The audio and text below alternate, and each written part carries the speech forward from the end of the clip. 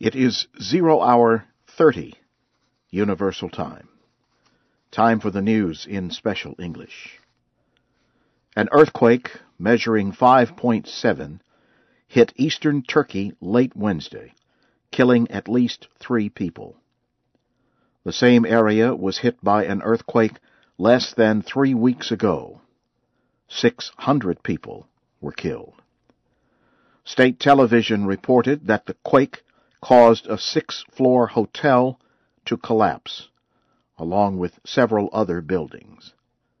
It is not clear how many people were trapped in the hotel.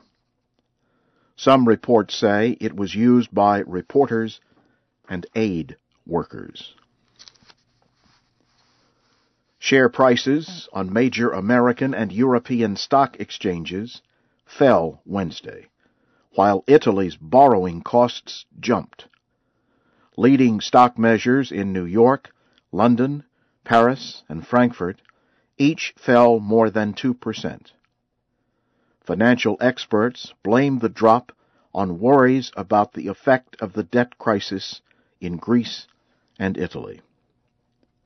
In Athens, Greek Prime Minister Georgios Papandreou announced that he and opposition lawmakers have agreed on a coalition government. The country's temporary government will now have to carry out measures demanded by international lenders.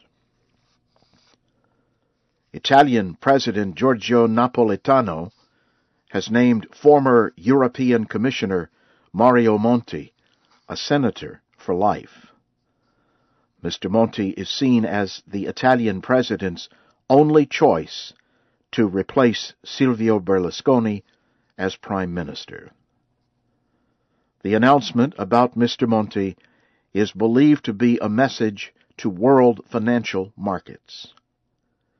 It follows Mr. Berlusconi's announcement that he would resign after Parliament approves economic reforms to reduce Italy's huge debt. Separately, the interest rate on Italy's 10-year bond rose to over 7% Wednesday.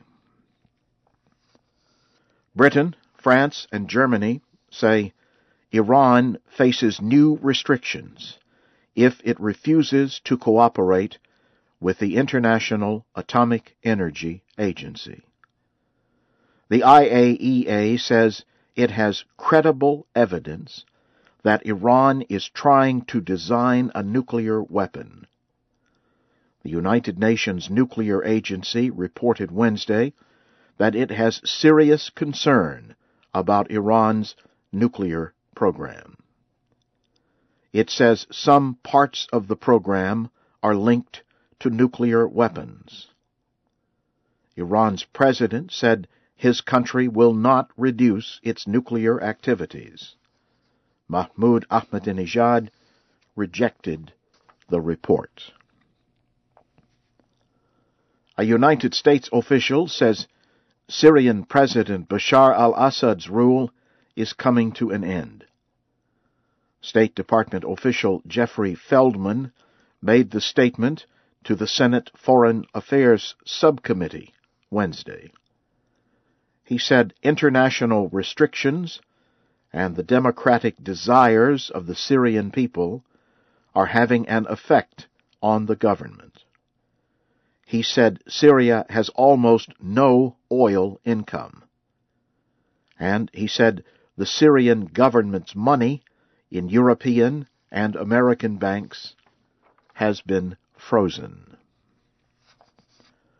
Afghan officials say Afghan and NATO troops have killed at least 70 Taliban militants. The militants had attacked a military base near the Pakistani border. A spokesman for the governor of Paktika province said the combined force stopped the attack late Tuesday. NATO said many anti-government fighters attacked the base with small arms and rocket-powered small bombs. A NATO spokesman said there were no reports of coalition injuries. You are listening to the news in VOA Special English. An unmanned Russian spacecraft traveling to the Martian moon Phobos is still in Earth's orbit. The spacecraft was launched Wednesday. The chief of the Russian Space Agency said an engine failed to fire on the spacecraft after it reached Earth's orbit. He said flight controllers must fix the problem within 3 days before the spacecraft's power supply fails. The spacecraft cost $160 million. Its goal is to travel to Phobos and bring some of its soil back to Earth by 2014. Russia may soon join the World Trade Organization. Russia signed an agreement with Georgia Wednesday. The deal may represent the last barrier to joining the WTO by the end of this year. Russia is the largest economy that is not a member of the trade group. The agreement includes independent observation of all trade between Russia and Georgia, including Abkhazia and South Ossetia. The two Russian-supported areas declared independence from Georgia in 2008, causing a short war between Russia and Georgia. Georgia had demanded that Russia provide information about trade in the two regions. Georgia had been the only barrier to Russia's joining the 153-nation WTO. Any member of the group can block membership for a country seeking to join. The United States and the European Union have been pressuring Georgia to permit Russia to join the WTO. An industry group says Africa is the fastest-growing market for mobile telephones in the world.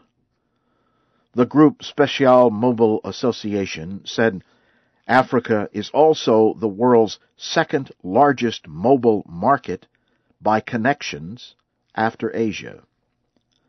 The group said the number of cell phone users in Africa grew by almost 20% every year for the past 5 years. It expects strong growth to continue because more than a third of Africans in top markets still do not have mobile phones. The group wants countries to invest in telecommunications to help expand service. The International Energy Agency says the world could face higher energy prices and greater risk of climate change if there is no change in the use of energy. The IEA predicted Wednesday that by the year 2035, energy demand will have grown 40%. Such growth could push the price for a barrel of oil above $200.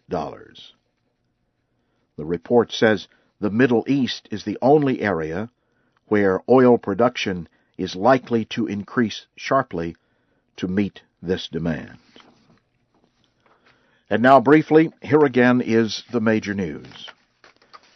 An earthquake measuring 5.7 has struck eastern Turkey, killing at least 3 people.